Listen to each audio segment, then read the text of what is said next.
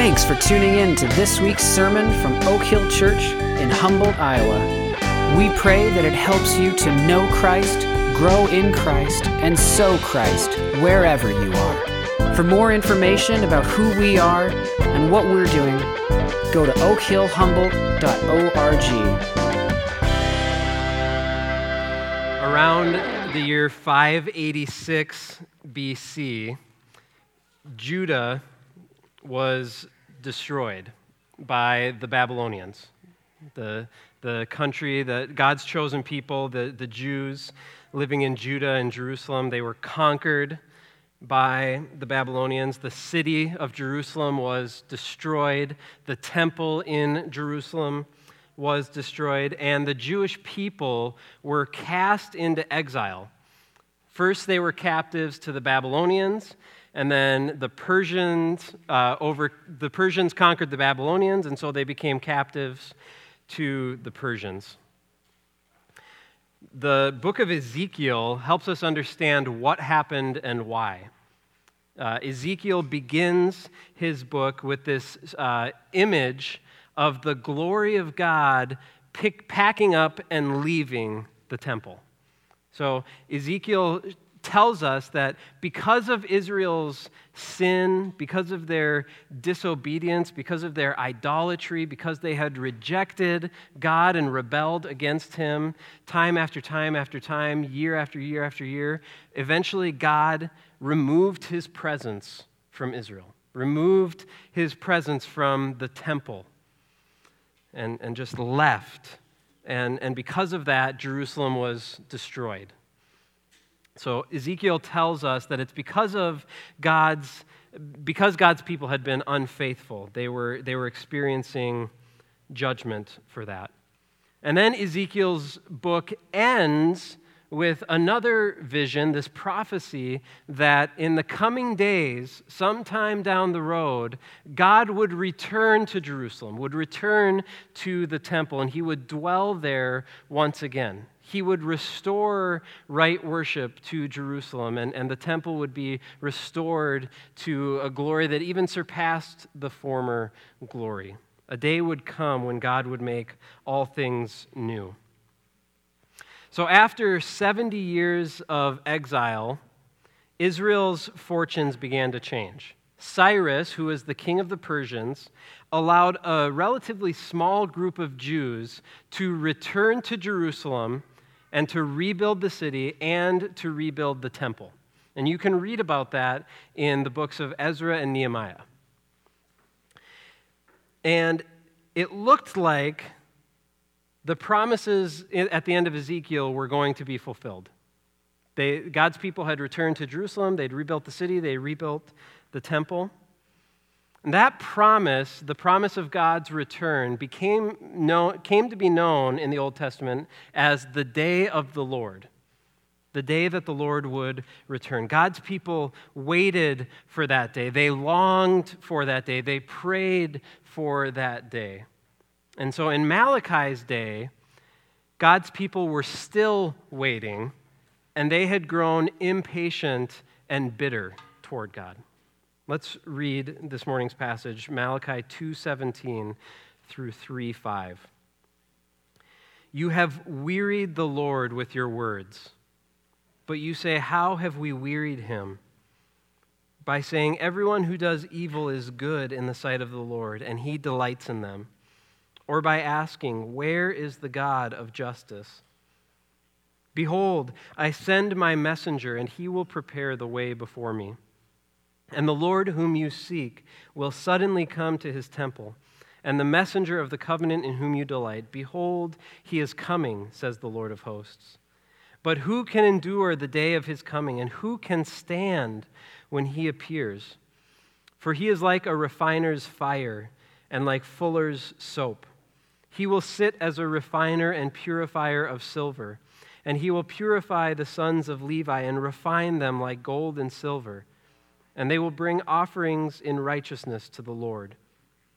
Then the offering of Judah and Jerusalem will be pleasing to the Lord, as in the days of old and as in former years.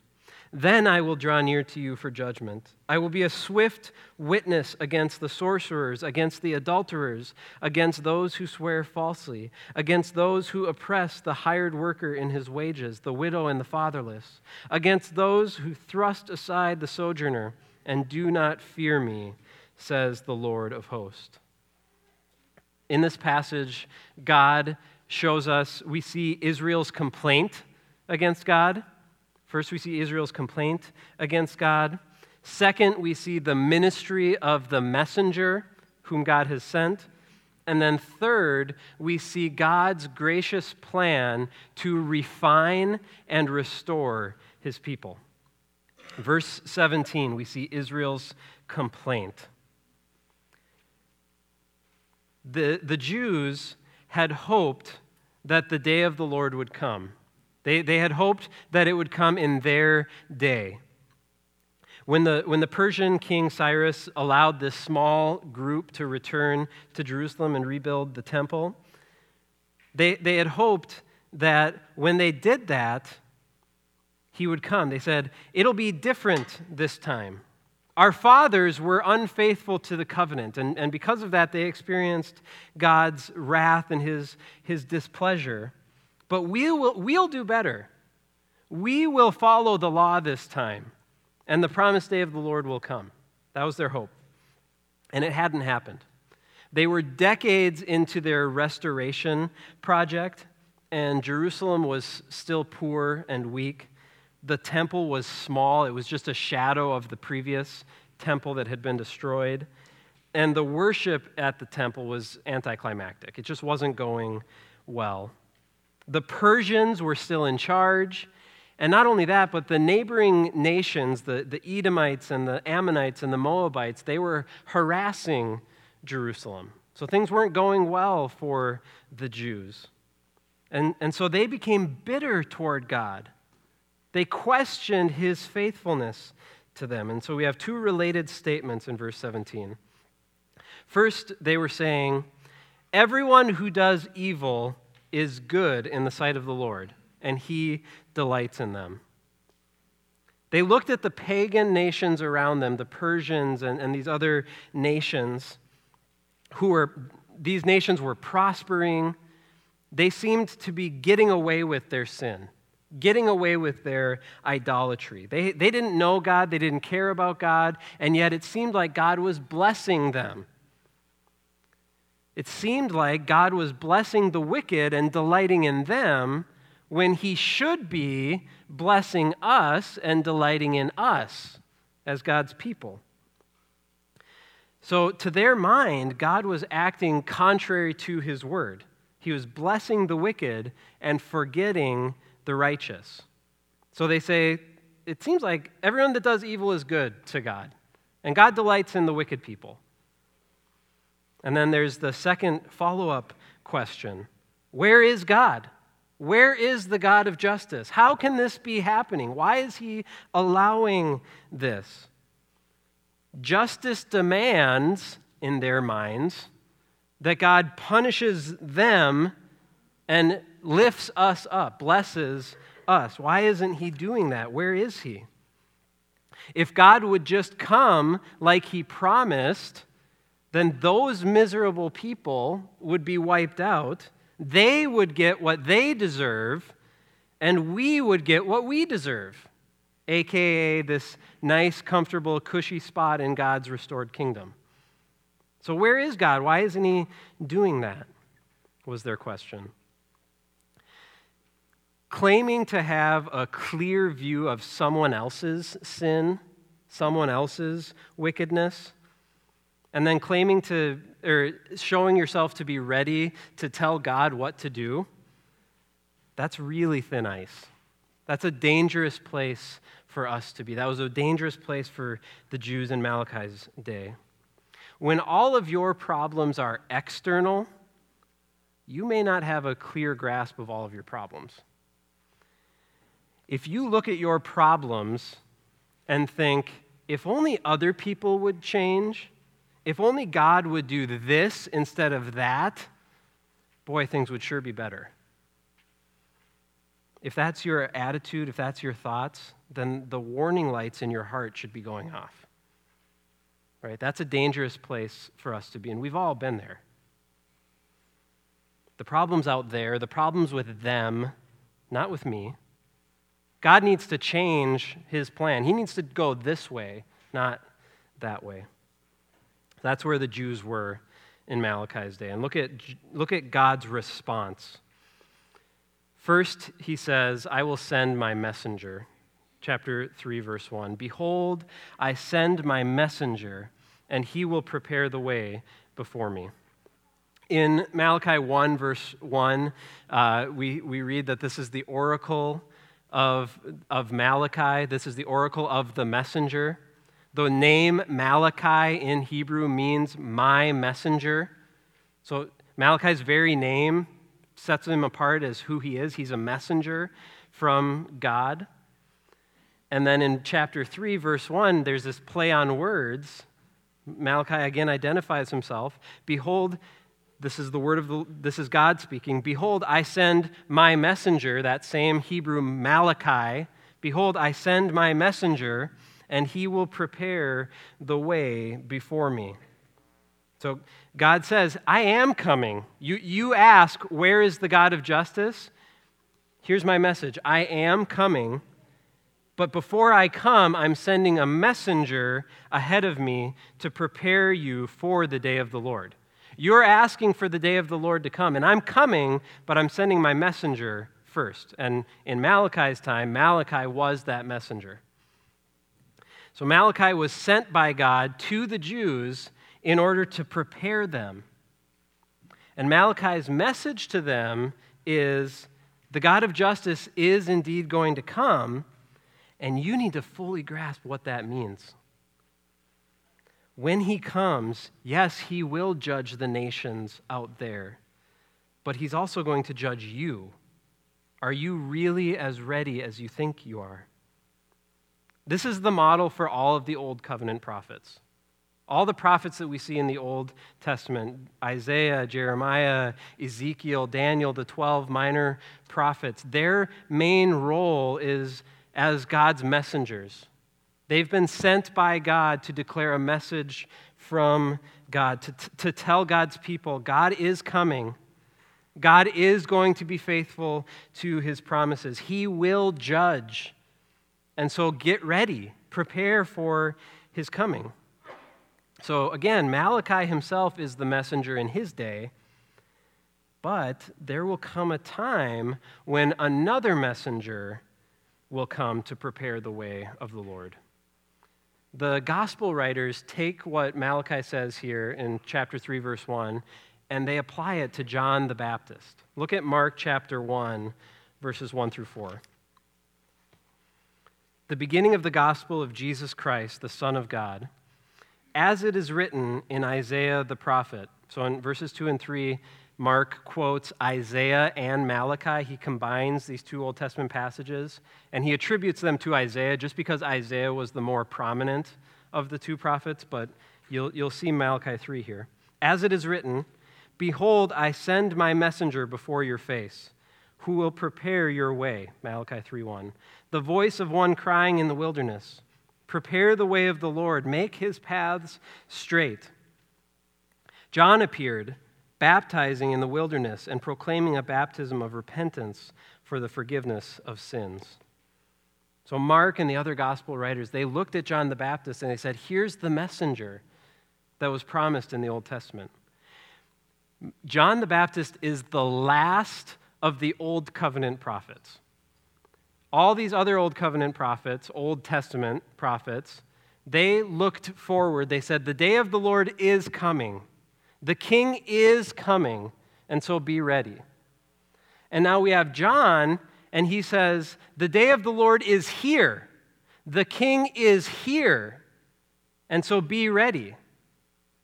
Malachi looked, and it was a few hundred years away. John looked, and he said, he's here today. So he's the last of the prophets in that sense. And look at what John's message is in verse 4. John appeared baptizing in the wilderness and proclaiming a baptism of repentance for the forgiveness of sins. John doesn't say, come on, God's people, grab your popcorn. God is coming, the king is here, and he's going to wipe out all those dirty pagans. And it's going to be a great show. So come watch with me as God judges the nations. John's message to God's people is he's coming, he's here. You need to take a serious personal inventory and turn away from all of your sin. Don't worry about the nations. Look to your own heart. Look within. You repent. You need to be baptized. You need to be washed clean of your sin. That's the message of the prophets. The Old Testament and the New Testament both, they're filled with warnings all over the place. There's these warnings, and it can be hard to read these sometimes, but we need to recognize that these are fundamentally gracious warnings. Look at James 1, verses 21 through 25. So some of the men in the church, we're in these men's small groups where we're reading through James together. Here's what James says. Therefore, put away all filthiness and rampant wickedness, and receive with meekness the implanted word, which is able to save your souls. But be doers of the word, and not hearers only, deceiving yourselves. For if anyone is a hearer of the word, and not a doer, he is like a man who looks intently at his natural face in a mirror. For he looks at himself and goes away and at once forgets what he was like. But the one who looks into the perfect law, the law of liberty, and perseveres, being no hearer who forgets, but a doer who acts, he will be blessed in his doing. A warning is a good thing if you need it. James tells us, receive the word with humility. Treat the word like a mirror for your soul. When God speaks to you through his word, it's a mirror that you're meant to hold up and look at yourself. A warning is a good thing when you need it. I don't need a smoke detector to tell me that I'm a bad cook, right? I know that, right? Sometimes when I'm cooking, the smoke detector needs to come off the ceiling because it's going to go off, right? So it's annoying when the smoke detector goes off because you burned the food. But when the smoke detector goes off in the middle of the night because your house is on fire, that's a blessing. That's good news. You receive that warning and you act on it. You praise God for that smoke detector. In the same way, a mirror is a good thing if you have toothpaste on your face. Right? You want that mirror. You want to be able to see, oh my goodness, I have stuff on my face. I need to act before I go out. And so God's word is meant to be that mirror where we're supposed to look at ourselves and see, oh my, I'm in sin. I'm not walking in obedience. I'm not doing what God wants me to do. And then we change. We do what he wants us to do. In his day, John called Israel to repent. Be baptized, repent. Malachi had the same call towards repentance. Let's look more closely at that call. This is the rest of the passage, the second half of verse 1 through verse 5. Here, the messenger tells us God's plan. God's plan is to refine and restore his people. So the messenger is preparing the way. And the Lord whom you seek will suddenly come to his temple. The day of the Lord is going to come. And the messenger of the covenant in whom you delight, that's God. God is coming, bringing his message of good news. Behold, he is coming, says the Lord of hosts. And look at the change here in verse 2. But who can endure the day of his coming? And who can stand when he appears? For he is like a refiner's fire and like fuller's soap. God says, I am coming, but be careful. Are you really as ready for me to come as you think you are? God is going to come and he's going to judge and destroy the wicked, but he's also going to refine his people and restore them to where he wants them. You're familiar with a refiner's fire, right? They take this ore, they take this raw material that has gold or silver in it, but it's full of impurities, and so they melt that ore down, and they burn up everything that's not silver, everything that's not gold. You melt it so that you can scrape away the impurities and get rid of it. And a fuller's soap or a launderer's soap, same principle, right? So those of you who were born in the 30s, 40s, or 50s, think back, how many types of soap did your mom have? Just one. She had lye, right? My dad tells the story when he was a kid, growing up on the farm, he did not like it when it was bath night, right? Because grandma would come at him with the bar of lye, which he said is essentially 60 grit sandpaper, right, that bubbles up a little bit, right? She would come at him and clean him, right?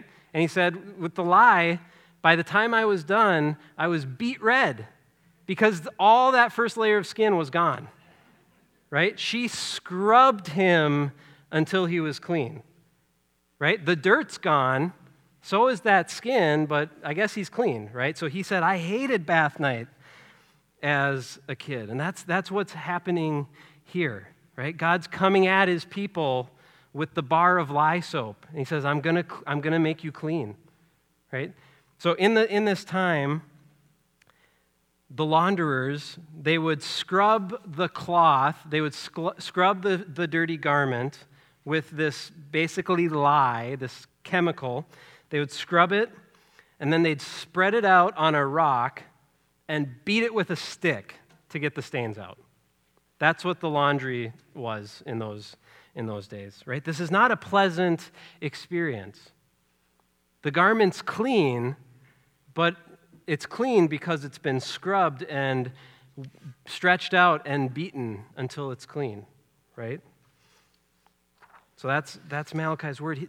The Lord is coming, but it's going to be like laundry day, and it's not going to feel pleasant in the moment. He means to get rid of the filth. And in verse 5, we see the stains, we see the impurities that God means to wipe out in Israel. Verse 5, then I will draw near to you for judgment. I will be a swift witness against the sorcerers, against the adulterers, against those who swear falsely, against those who oppress the hired worker in his wages, the widow and the fatherless, against those who thrust aside the sojourner and do not fear me, says the Lord of hosts. In Malachi's day, the people were so worried about the wickedness that they saw around them. They looked at these nations, look at those pagans, they don't even know God. When's he going to come and judge them? And God said, look at your own lives. Look at what's present here in Jerusalem. Look at this list of sins. Malachi warns that God will judge these people. What's striking is that these sins are present in Jerusalem among God's people. God's people are filled with sorcerers, adulterers, those who swear falsely, those who beat down the poor and oppress them. That's not happening out there. That's happening in here, Malachi says. And God's about to shine his spotlight on that. He's going to get rid of it. Hebrews 12:29 says, our God is a consuming fire. Right? When the Lord returns, he will return as this consuming fire. The wicked will be burned up. But we have to also recognize that the goal of a refiner's fire is not to destroy, but it's to purify. It makes me think of a show on Netflix that I found. It's called The Repair Shop. Maybe you've seen it. So it's this British show, which makes it already more interesting. You have to watch it with subtitles.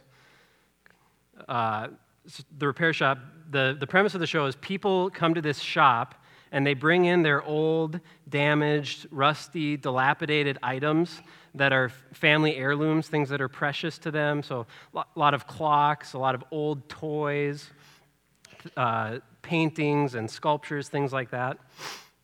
They bring them in and they're all damaged, but the owner still loves this item, and so they bring it to these experts, and the experts carefully restore the items, fix what's broken. Two of the experts on the show, these two women, they repair stuffed animals. So people bring in these teddy bears, puppies, things like that, these old teddy bears, 50, 75 years old, some even older. And these stuffed animals are in rough shape. They've been well loved, they're barely recognizable, and these women painstakingly restore these stuffed animals. They take them apart, stitch by stitch. They carefully wash the fabric, they patch the holes, they restuff the animal, and then they carefully sew it back together. And when it's done, it's beautiful. It's so fun to see it restored. And invariably, the owners of these toys are just shocked and elated when they're reunited with their beloved childhood toy. They love the restoration. We have to see ourselves as God sees us. One of the themes in Malachi is the fatherhood of God. God consistently refers to himself as Israel's father. So he loves them. He delights in them. He has adopted them as children. He has set them apart. But they're not a finished product. They're a mess in need of a complete overhaul. And it's the same for us. God loves us, he adopts us, but he also wants to remake us. He also wants to fix what is broken. We see this in the second half of verse 3 and verse 4. What's God's goal in that refining fire? So he says, he will refine them like gold and silver, and they will bring offerings in righteousness to the Lord. Then, after the refining, then the offering of Judah and Jerusalem will be pleasing to the Lord, as in the days of old and as in former years. God is going to restore proper worship, proper devotion among his people. At present, God's people were a mess. Their offerings were not pleasing to God. They were offering right sacrifices with a wrong heart. And it was a weariness to God, not a delight. Only after God refines and purifies them will that right offering and worship be restored. God cares about his glory. He will work to enable his people to honor him like they should. God demands holiness from us. He says, "You shall be holy as I am holy." That's the demand. If we want to be in God's presence, we need to be holy and pure. And so God makes us holy and pure. We don't make ourselves holy and pure. He does that refining work. He fulfills the demands in us that he has made. What Malachi couldn't see from his perspective, that you and I see now from our perspective, is that the day of the Lord was actually going to be 2 days. So first, the Lord came when Jesus was born at Christmas. When Jesus came in the flesh, that was the first coming of the Lord. Jesus came, but he didn't come to judge, he came to save. The first coming is the coming of salvation. Jesus comes to save his people. In the first day of the Lord, God's consuming fire actually fell upon his Son. God himself bore the wrath reserved for his people. so that he wouldn't have to completely consume them. The first coming was a coming of grace. One more passage to look at, Ephesians chapter 5, if you have your Bibles. Ephesians 5, 25 to 27.